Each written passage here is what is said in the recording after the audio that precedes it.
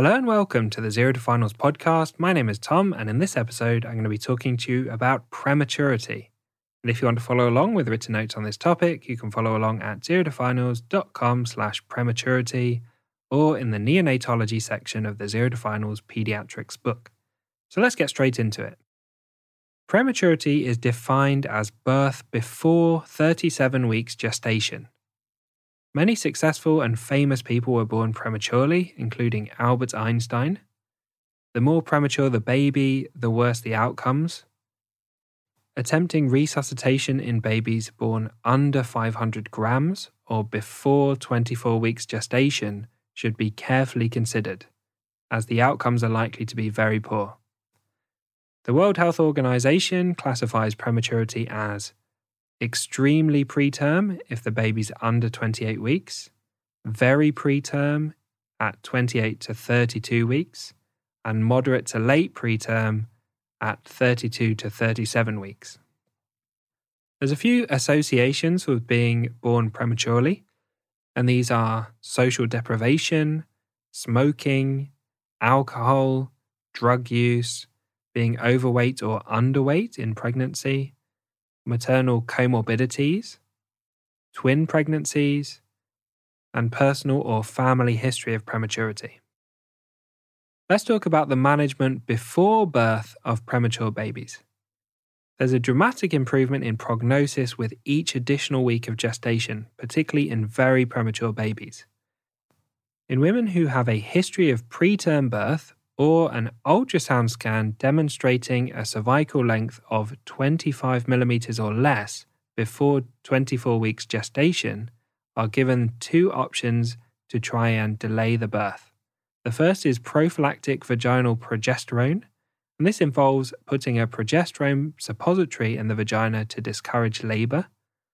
The other is prophylactic cervical cerclage, which involves putting a suture into the cervix to hold it closed. Where preterm labor is suspected or confirmed, there are several options for improving the outcomes. The first is tocolysis with nifedipine. And nifedipine is a calcium channel blocker that suppresses labor. Maternal corticosteroids can be used, and these are offered before 35 weeks gestation, and they reduce neonatal morbidity and mortality by speeding up the development of the fetal lungs. IV magnesium sulfate can be offered before 34 weeks gestation to protect the baby's brain, and delayed cord clamping or cord milking can increase the circulating volume of blood and the hemoglobin in the newborn baby. The effects of prematurity can be broken down into issues in early life and also long-term effects. Firstly, the issues in early life include respiratory distress syndrome due to the underdeveloped fetal lungs, hypothermia due to the large surface area to weight ratio, hypoglycemia with low blood sugar levels, poor feeding, apneas and bradycardias, neonatal jaundice, intraventricular hemorrhage, retinopathy of prematurity affecting the eyes, necrotizing enterocolitis affecting the bowel, and an immature immune system that makes them more vulnerable to infection. The long-term effects include chronic lung disease of prematurity, learning and behavioral difficulties, susceptibility to infections, particularly respiratory tract infections, hearing and visual impairment, and cerebral palsy.